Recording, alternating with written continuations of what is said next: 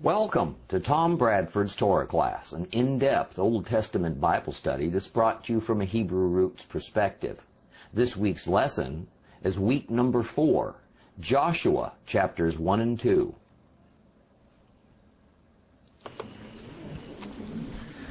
Well, this week we open the book of Joshua. Now, our first 3 weeks have been spent on sort of binding together the history of Israel to help us understand what God has done to lead Israel to this momentous happening, the possession of the promised land. It's around 1300 BC, and Moses has died.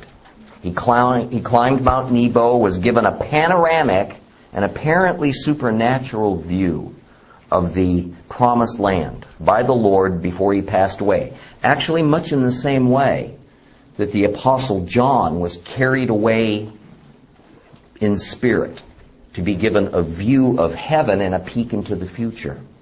And somewhere on that mountain, Moses was buried. The last words of Deuteronomy say he was buried by God. And to this day, no one knows the precise location of his grave. I find it interesting that the two mediators of God, no one is sure exactly where they were buried. Isn't that interesting? Open your Bibles to Joshua chapter 1.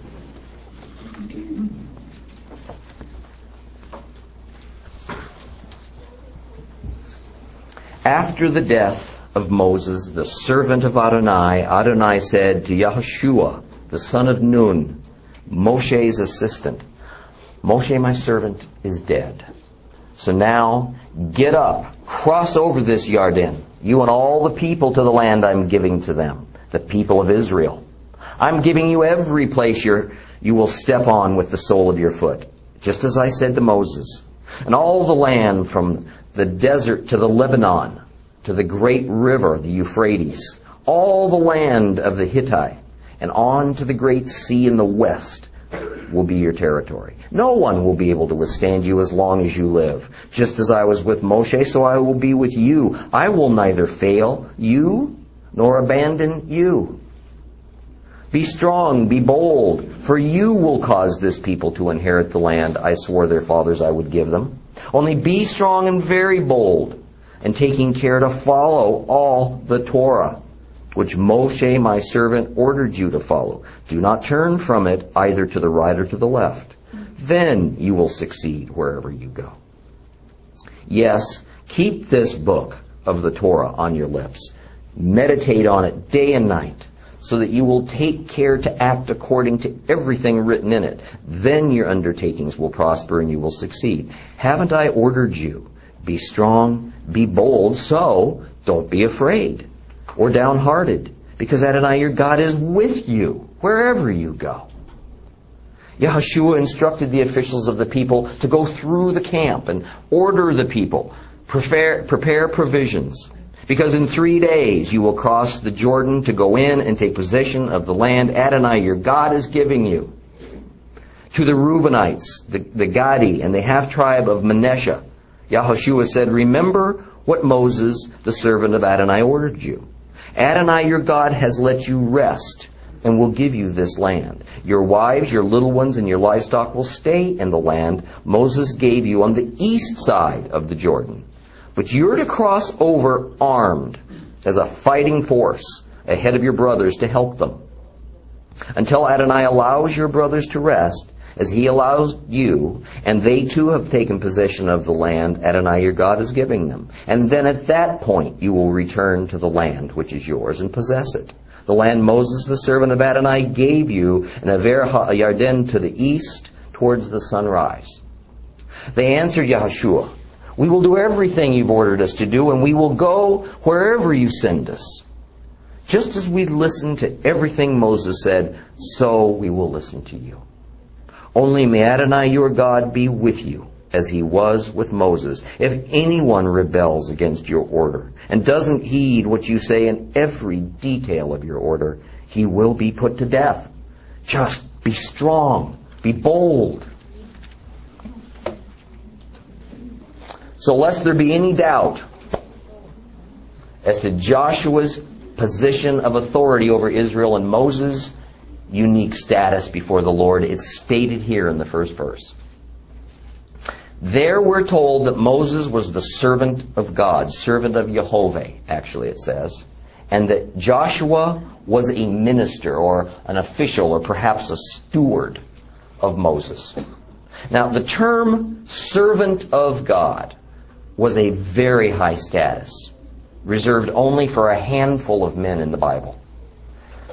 And later it was actually synonymous with the term prophet. Moses was the supreme mediator of Israel, even higher than the high priest, and Joshua was Moses' assistant. It would be wholly incorrect to say that Joshua replaced Moses, because the position of mediator in its highest form was not handed down to Joshua or to anyone else for 13 centuries until Yeshua, the Son of God, the anointed one who would be pierced and die for the sins of all men, appeared. Okay? And although both Moses and Yeshua were mediators, of course, Yeshua was yet another step higher, because he was and is God and Moses was not. Now, Joshua indeed would perform some acts of mediation between Israel and God, even being referred to sometimes as mediator. So were the high priests at times referred to as mediator, but not in the position of Moses. Okay. Yet Joshua was the supreme human authority over Israel as of Moses' death. And he was the Lord's choice, and of this the Bible leaves absolutely no doubt. Now in verse 2, Joshua is told that now that Moses has died, arise and lead Israel to cross over that Jordan. Now this instruction would have come about 30 days after Moses' death, due to the standard 30-day mourning period during which time Israel stayed put. Now, further, we're going to eventually be told that one of the first things that Israel did after crossing over into Canaan was to celebrate Pesach, Passover. Since we know that Passover takes place on the 14th day of the first month of the year, it follows that Moses died a little more than 30 days earlier. In what month? The 12th, right? Just like for us. January follows December, right? The first follows the 12th. So in the 12th month of the year that just concluded, Moses died. Tradition is that Moses died on the 7th day of Adar, the 12th month of the Hebrew calendar. All very logical. Now, it was necessary for Moses to die before Israel crossed over into the Promised Land, because this arrangement was a divinely ordered punishment for Moses for breaking faith with the Lord when Moses smacked a rock with his staff in order to bring forth water to fill a need for the Hebrews at that time. But he had been instructed by God to speak to the rock. That is, the point of emphasizing Moses' death in these opening passages was needed to remind the people that Israel was bound not to enter the promised land of Canaan until Moses was gone. Well, now he's gone. Okay. It's also important for us to know that before Moses died, he officiated over a name change for his protege. Okay. Hoshea, son of Nun's name, was changed to Yehoshua. Okay. In English, we would say that Hosea became Joshua. In Hebrew, Hoshea means he saves. And Yehoshua means Yah saves. Yah, Yeh, is simply a contraction for Yahweh or Yehovah, depending on whatever your favorite pronunciation of God's personal name might be. The thing is, it's identical to our Messiah's name. Yeshua or Yahshua was but a later way of saying Joshua in Hebrew. Well, the first 5 verses of Joshua serve as kind of a prologue in which promises and definitions concerning the land that God intended for Abraham's descendants to inherit are summed up and repeated from earlier pronouncements in the Torah. Now, there were 2 sets of land that we need to be aware of that were involved here. There was the actual promised land that was reserved for Israel alone that lay on the west side of the Jordan River, this area right here. And then there was the land that the Lord permitted part of Israel to possess, although it was not part of the promised land, and that lay to the east of the Jordan River. The land that lay to the east was now the official territory for the tribes of Reuben, Gad, and half of the people of the tribe of Manasseh. Half of the tribe of Manasseh said, we're going to stay here. The other half said, nah, we're going to the other side. Okay. Now, this land Moses used to be a staging ground from which to attack Canaan. This land to the east of Jordan was not intended for Israel. But those 3 tribes had preferred to stop and settle down there rather than move on. Okay. Moses allowed it on condition that those 3 tribes would provide a substantial number of troops for Joshua's army as it moved upon the inhabitants of Canaan. That Moses led the people in conquering the land east of the Jordan is proof of itself that it couldn't have been part of the promised land, since God had years earlier decided that Moses was prohibited from ever setting foot on the promised land. Okay. Verse 4 now gives us a broad definition of the region that Yehovah meant for Israel. And it started in the south. It started at the south, right about down here at Kadesh, right, southeast corner of Canaan. The Lebanon, the same Lebanon that we know about today, right, was the general northern boundary, right up in this area. Right. So understand that the Lebanon that we're talking about today is actually included as part of God's promise to Israel. Right. To the northeast, the boundary was the Euphrates River. You see it meandering along here. Of course, you all know where that is today, don't you? All right, in Iraq. The western boundary was the Mediterranean Sea, the whole length of the coast as it pertained to Israel. And one of the boundary, and of all of the boundaries that were given, the one that's the fuzziest, the least defined, is the one to the north, because very probably it meant actually to go beyond the current borders of today's Lebanon.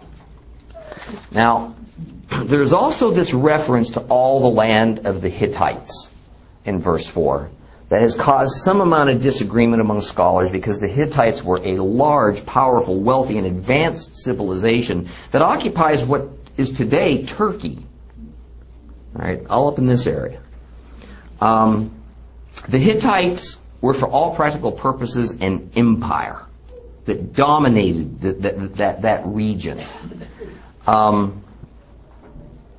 Most experts no longer think that the area of Turkey is what's being referred to when it speaks of all the land of the Hittites. Rather, it is well recorded that the Hittites had several settlements and outposts all throughout the land of Canaan, and it was those many scattered settlements of the Hittites that were actually being identified. Now, in modern terms, and according to modern national boundaries, This means that the promised land set aside for Abraham includes all of modern-day Israel, all of what is called the West Bank, but this is a really bad, terrible, politically correct name for what is actually Judea and Samaria. Okay. Lebanon, most of Syria.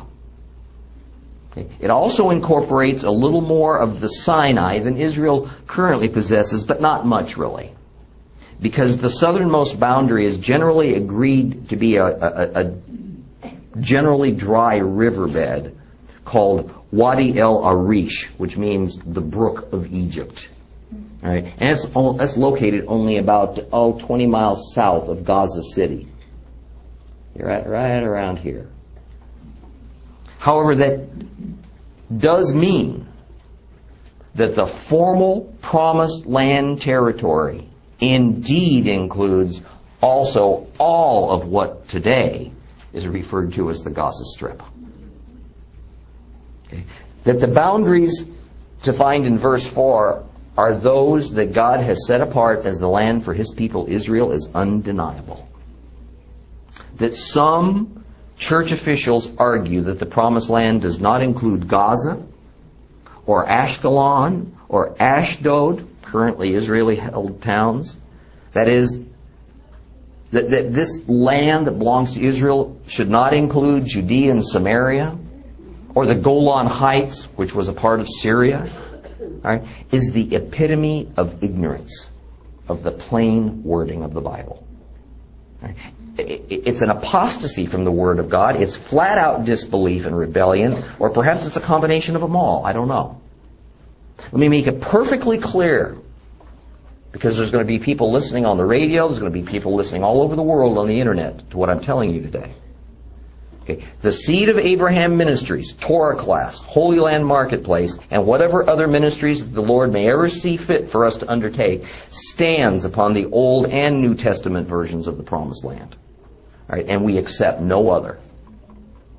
Okay. It all belongs to Israel because it all belongs to God.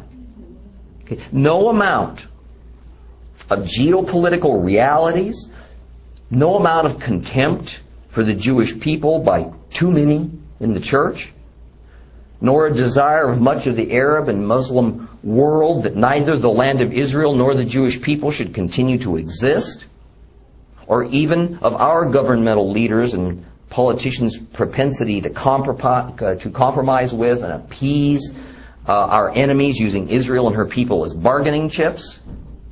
None of this changes anything. Okay. You know, true reality is the sovereign will of God. All human plans and intentions to do anything else is but a vain effort to thwart His will, and that is a very foolish and dangerous thing to attempt. Okay. And you know, it's one thing, church, for an unredeemed world to stake out that position. Okay. But for those Jews who profess to trust God's chosen, who profess to be God's chosen, and for those Gentiles who profess to trust the Hebrew Messiah for eternal salvation, to deny that the promise to Abraham remains intact is all the more egregious. Okay. Let us vow never to turn our backs on God's Word or Israel, regardless of what we perceive it might cost us in friendships, even in family relationships, because our relationship with the Lord trumps it all. Well, in verse 5, the Lord makes a promise directly to Joshua. No one will usurp him. Just as there were time after time for Moses that the people mutinied, committed rebellions, elders challenged his leadership, his own family grumbled against him. There were many battles against foreign enemies that put Moses in harm's way. And though they're only hinted at, there were plots against his life. But the Lord did not allow Moses to be dethroned or cast aside. Okay. So God says it will be for you, Joshua. Okay. The Lord says He'll be with Joshua just as He was with Moses, that Joshua will not be replaced or overthrown. And as we'll see by the end of the book, he was not. Okay. With Joshua understanding that he has attained a position that cannot be defeated by any man, and he will not be removed by the Lord, Joshua is told to have courage. And he is to have this courage regarding two specific things: the land and the law. First, the land. It was not simply going to be handed over to Joshua. Israel would have to fight for it. Israel would have to make holy war, instituted by Jehovah, against these wicked tenants of God's land that needed to be physically evicted. Joshua is going to have his bad days. Okay? Lots of Israelites are going to be maimed and killed in this process. However, he is to always remember that the Lord is simply allowing His divine plan to be carried out, and Joshua is to use a combination of his own best efforts plus God's guidance to ultimately achieve victory. Now, the second area Joshua is to be courageous in is doing the law, the Torah. Joshua is to observe and see to it that Israel observes God's law. This too will take great and steady courage, because just as it happened for Moses, many of the people of Israel are going to balk. They're going to fight the truth of Torah tooth and nail. Okay? Joshua, as Moses, is going to grow weary from constantly exhorting and confronting his people to stay faithful to the one God and to His Torah. You know, many of you listening and reading these words have already experienced such a thing in your lives. You're constantly being being forced to explain yourselves. You're constantly accused of being legalistic, of abandoning grace, of choosing law to save you, or being in some kind of a cult.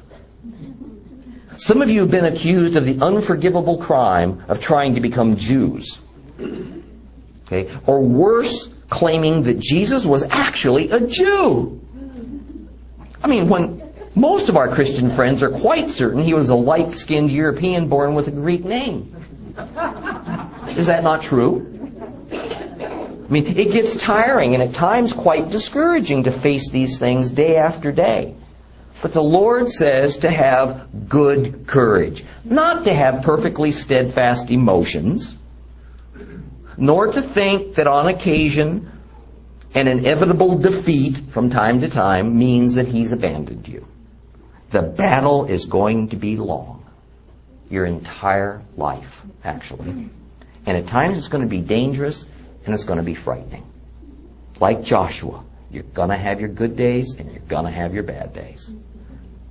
In fact, I think that on one level, the story of Joshua battling for Canaan is the model for our lifelong battle on earth as God's redeemed.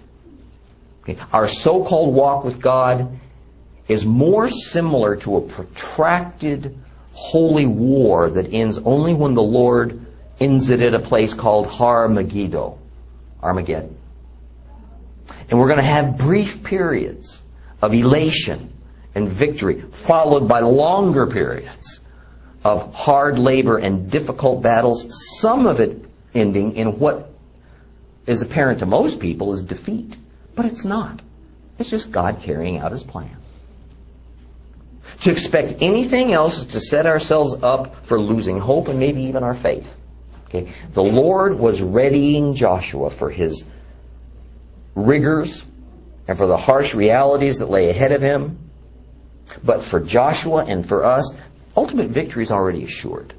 That's a done deal. And at verse 10, the dynamics now take a strong turn. Up until this point, the Lord has been instructing and encouraging Joshua. Now it's time to act. Okay. Joshua begins by issuing his first orders to the officers of his army, who are also leaders of the camp of Israel. Step one, get organized. Get prepared. Israel's to make ready to break camp, and so they must gather food and supplies, because in 3 days, it says, they're going to move towards the Jordan in Canaan. Now, I've been asked in the past, is Jordan, Yarden, okay, a Hebrew word? And if so, what does it mean? Well, it is Hebrew, and it means descender from Dan, as in descending, going down. In other words, the river Jordan descends. It flows down from the city of Dan. Now, some of you have been with me on tour, and we've actually seen what is called the Grotto of Peneus. That is essentially the headwaters of the Jordan.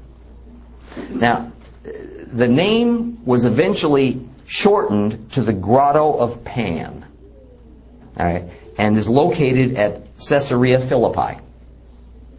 Now, if you're paying attention, what I just said should prick your ears, because the river is named after the tribe of Dan, but it's going to be a century or more after the death of Moses before Dan ever occupies the headwaters of this river that's named after them.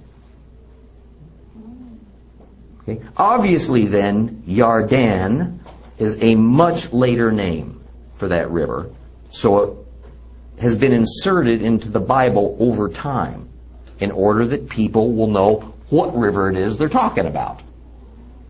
Okay. What was the Jordan's former name before it was called the Jordan? The name the Canaanites probably used? I've tried to discover it, and I've never been able to find it.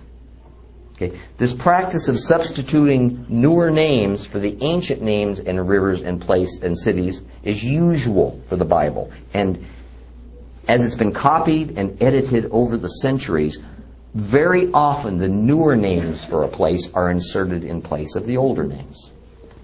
Now, Joshua continues giving orders in verse 12.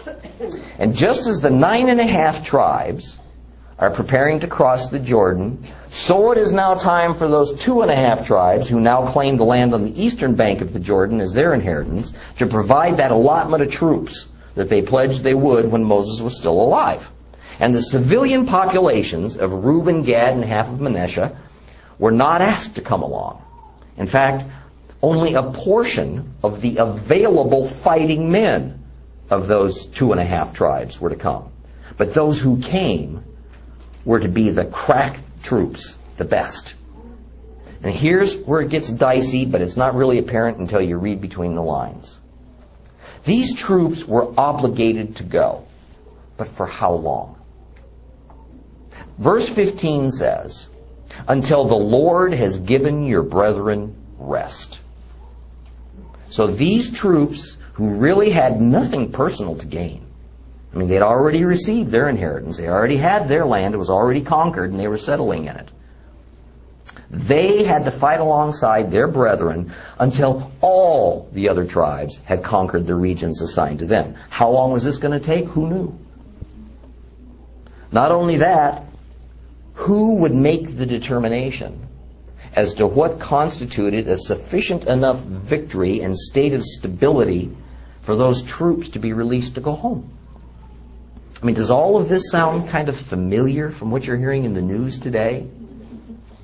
I mean, the problems we're facing in Iraq, trying to determine when our troops can come home based on determining when a sufficient level of safety and security has happened. It's also based on when the indigenous army, the Iraqi army, is able to handle the nation's security on its own. See, these questions and dilemmas, this kind of question and dilemma, aren't just for modern times. Okay. They've always been applied to national interests and to warfare. Joshua and the various Israelite tribes, with their differing priorities and agendas, had to sort this out, and it was a very delicate matter. Now, the answer was that Joshua would determine when those troops could lay down their weapons, cross back over the Jordan, go home, their pledge fulfilled. And the problem is that Joshua's authority over those 2.5 tribes who had taken their inheritance outside of the promised land, on the east side of the Jordan River, is quite ambiguous. Okay. Is Joshua to have the same absolute authority over them as he does over the 9.5 tribes who are going to possess the land inside the promised land? Are those tribes who refused their inheritance inside the promised land still going to be as much a part of the Israeli tribal confederacy as those who accepted it? This was a very real and critical political problem of some proportion for Joshua. If those 2.5 tribes refused to recognize Joshua's leadership, there would be a real possibility of war between those 9.5 tribes against the 2.5 at the same moment Israel was trying to conquer dozens of Canaanite tribes and city-states. The entire endeavor would have been thrown into doubt. In fact, towards the end of the book of Joshua, we're going to read where warfare between those two groups came within an eyelash of actually happening. Well, thank the Lord for small favors. The 2.5 tribes respond in verses 16 and 17 that they will do all that they had promised to Moses, and that they will submit to Joshua just as though he was Moses. Okay. By the way, we're going to read more. As we read more of Joshua, we'll find that indeed they stayed true to their word. Well, let me also briefly comment on the use of the word rest, which we're going to see a lot of in Joshua. In Hebrew, this word is nuach, N-U-A-C-H.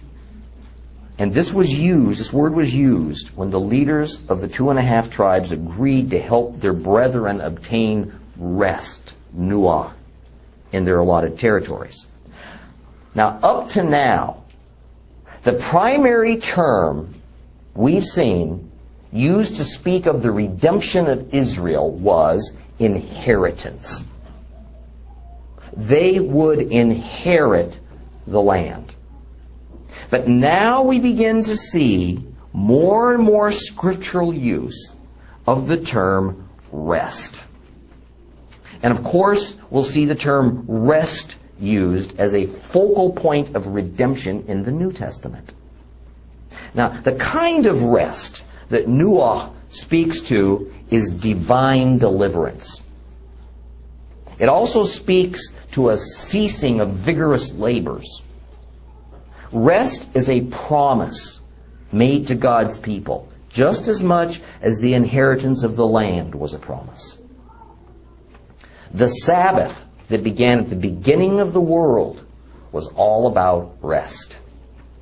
And it was about the Lord resting. The Sabbath given to Moses was about rest. And it was about mankind resting. Isaiah spoke of rest, nuach, as applying to the good life that an obedient people of God would reasonably expect. Rest even became a term applied to God's prophets when they obtained the Holy Spirit so that they could speak God's message to God's people. And of course, we read of the Holy Spirit doing what? Resting upon various men and kings so that the Lord could use them for His kingdom purposes.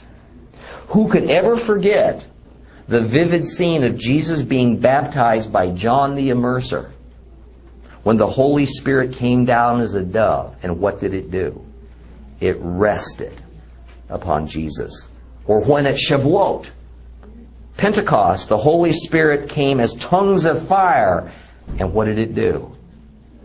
It rested upon the heads of the ordinary Jews who believed on the Lord Yeshua for salvation. Okay? Rest was now going to be front and center as both a means and a goal of redemption.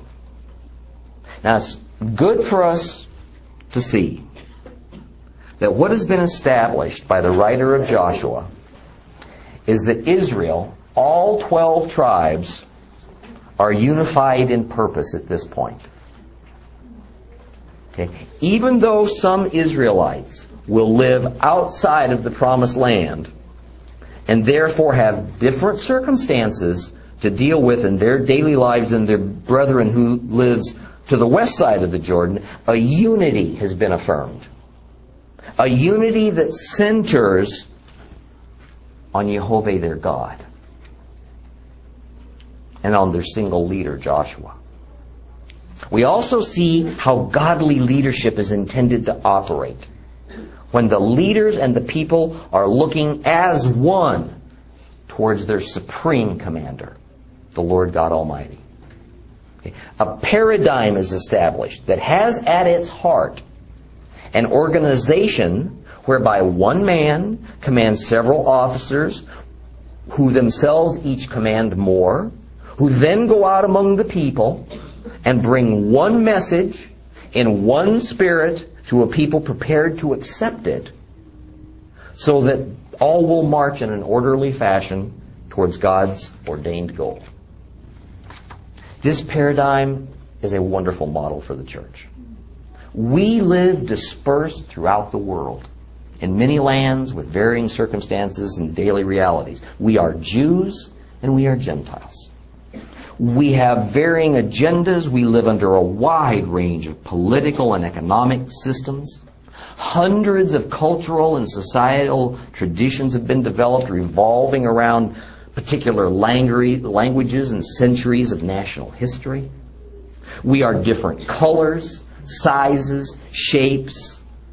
Joshua wondered how he was going to keep a group of 12 tribes, each with their own tribal interests reigning supreme, soon to be geographically separated, together in spirit and with the common purpose to establish a kingdom of God on earth. How was he going to do this? The key for Joshua was the same as it is for the church: to maintain a common identity. And that identity is of a people set apart from the world, who trust the God of Israel and who work to follow and achieve His will. That's our identity. But it was also meant that a common understanding of what the God of Israel's will amounted to was necessary. And, as has been the emphasis since Mount Sinai, the primary source of knowing and establishing God's will for all of His people was the Torah. Let's move on to chapter 2.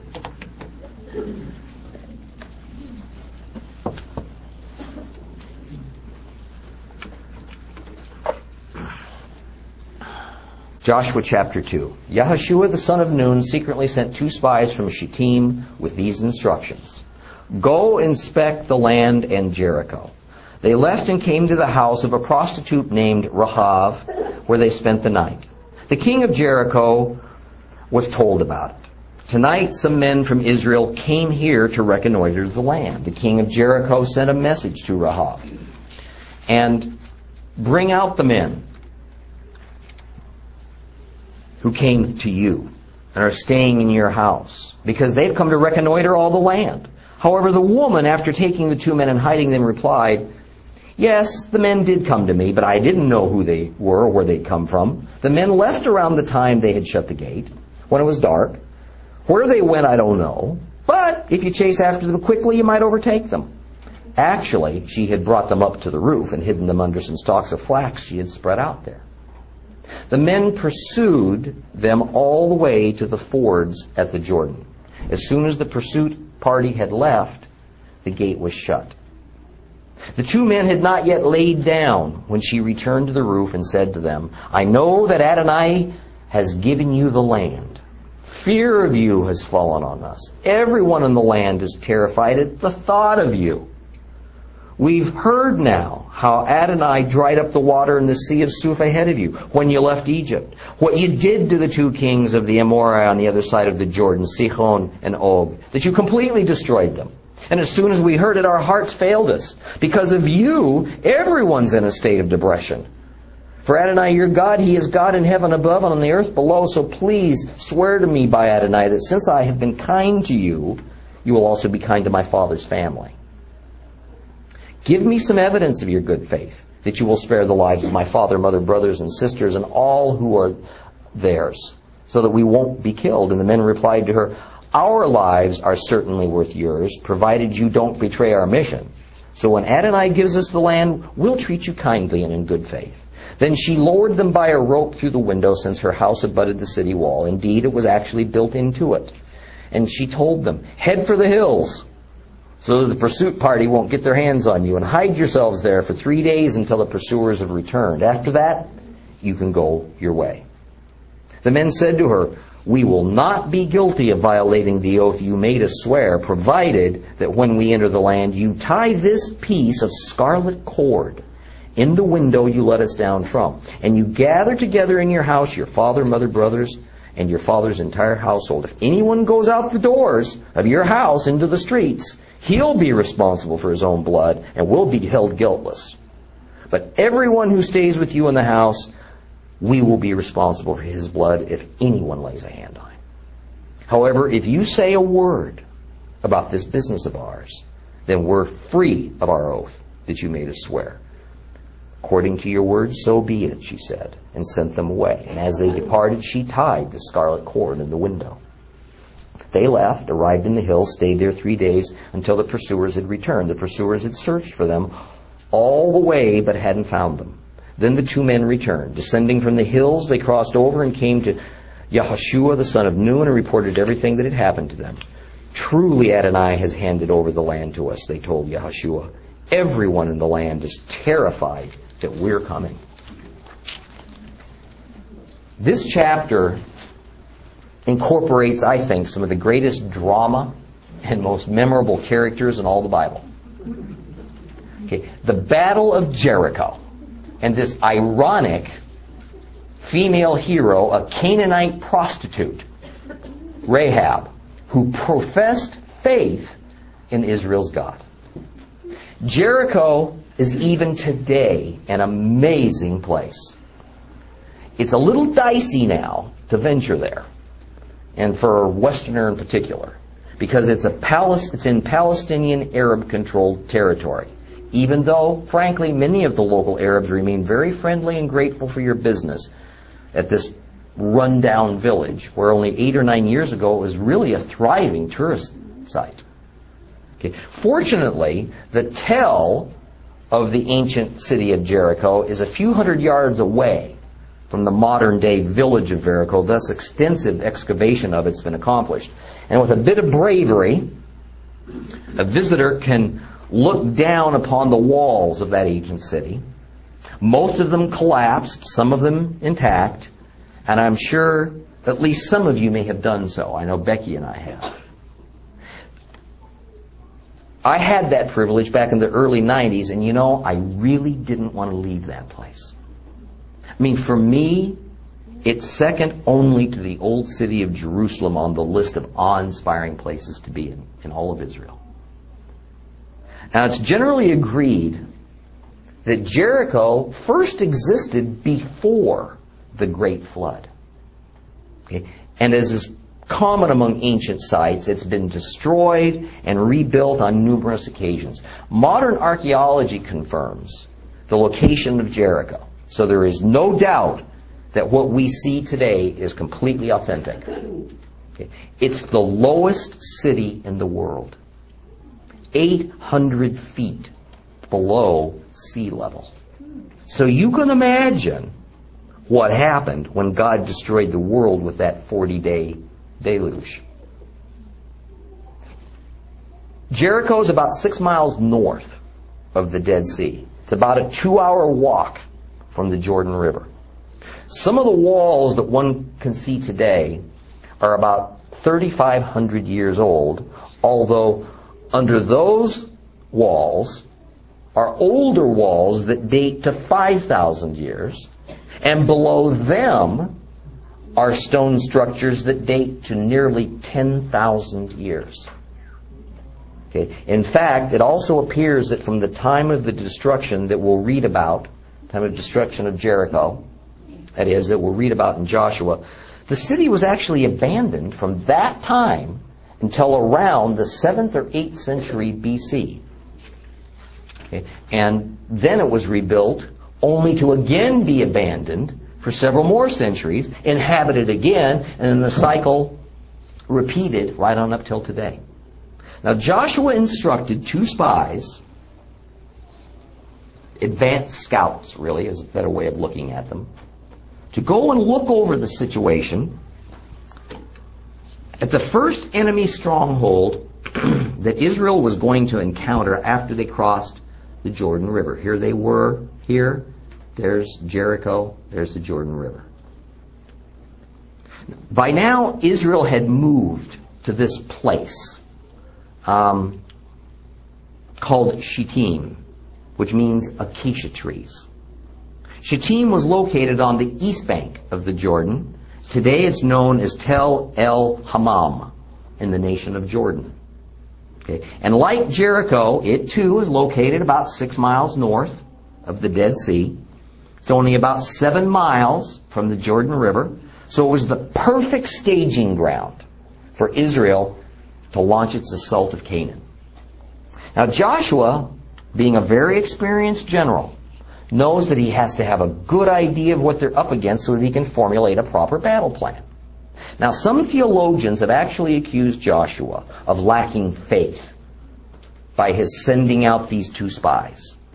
And this comes from applying to this event the tone of the story back when the leaders of Israel so many years earlier told Moses that before they'd go into Canaan, they needed to send some scouts to go out and see what sort of opposition they faced. Well, this is an error to see it this way. Recall that the 12 spies sent out by Moses, 1 from each tribe, was because each tribal leader wanted to be properly represented and was not willing to accept the report from someone from another tribe. Therefore, each tribal prince sent his own hand-selected man, loyal only to him. Okay.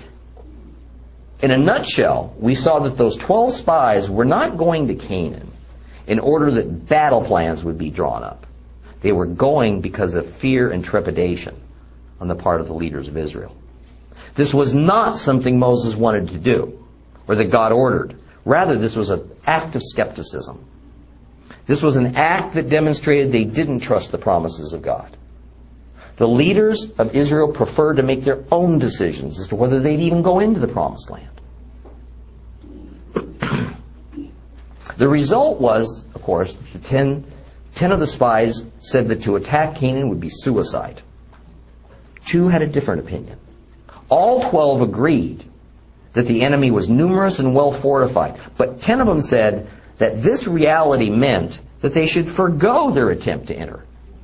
The other 2 said, no, God's promised this land to us, so it makes no difference how well prepared the Canaanites are or how many there are of them, and that Israel should just go forward and claim God's promise to Abraham. We all know the results of that foray. All right, and the final decision that ended in that generation dying off without ever being allowed to set foot in the Promised Land. Well, that's not what's happening here at Jericho. This sending out of the 2 spies was not about deciding whether or not to attack. It was just to add information on how to attack.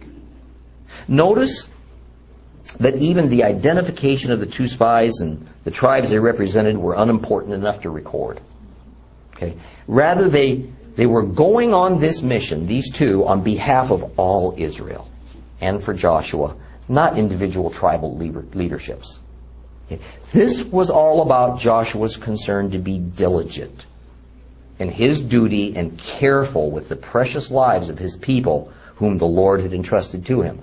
Joshua's instruction was to view both Jericho and the land. This only meant the land between Shittim and Jericho. That's all I was talking about. The idea was for them to scout a good route, right, and to determine the strength and readiness of Jericho's defenses. It is emphasized that the spies were sent out secretly, meaning that only Joshua, the spies, and perhaps a couple of his closest officers even knew about this. Okay. This is in contrast to the story of the 12 spies sent by committee 38 years earlier, and the people anxiously awaiting for their turn in the report. Well, the two spies arrive at the city of Jericho, and immediately they go to the house of a Canaanite prostitute named Rahab. Now, some prominent Jewish scholars, such as Rashi, say that she may not have actually been a prostitute, because the Hebrew word zonah, didn't necessarily indicate a harlot, although it was a common usage of the term. Some Bible translations follow Rashi, and Josephus, by the way, and say that Rahab was not a prostitute, but rather an innkeeper. Actually, as we gain more understanding of the ancient Middle Eastern cultures of that time, it could very well have been that she was actually both. The narrative implies that the house where she lived and the spies that entered her property, that it was hers, it belonged to her. This would have been a very unusual situation for a prostitute. The earliest inns whereby weary travelers could stop for a day or two were always inside city walls. They were little more than a place of shelter with some kind of bed or mat available that afforded them protection from bandits and wild animals, and of course, it provided the opportunity for the company of women. Right? Prostitution was not at all seen as a bad or immoral thing in most of the world. It was as common as most any other trade or craft. Okay? It was so common that pagan priesthoods even opened their own brothels as a means to earn money to run the enormous number of temples dedicated to their equally enormous number of gods. Okay. Thus, like so many of the laws and regulations that we'll see in Torah, the outlawing of common and religious prostitution among the Israelites by Yehovah was yet another means of separating Israel from all other peoples. Unfortunately, as we're going to see throughout the Bible, Old and New Testaments, prostitution remained embedded in Hebrew society, even though it was looked down upon. That the house inside the walls of Jericho that the spies visited was a known place for travelers is evident by its logical and convenient location to the city wall and the city gates. When the king sent his soldiers to inquire about these two strangers, they immediately went to Rahab, because her establishment was the town inn, where any traveler was most likely to stay. We're going to stop here and take up the story of Jericho, Rahab, and the spies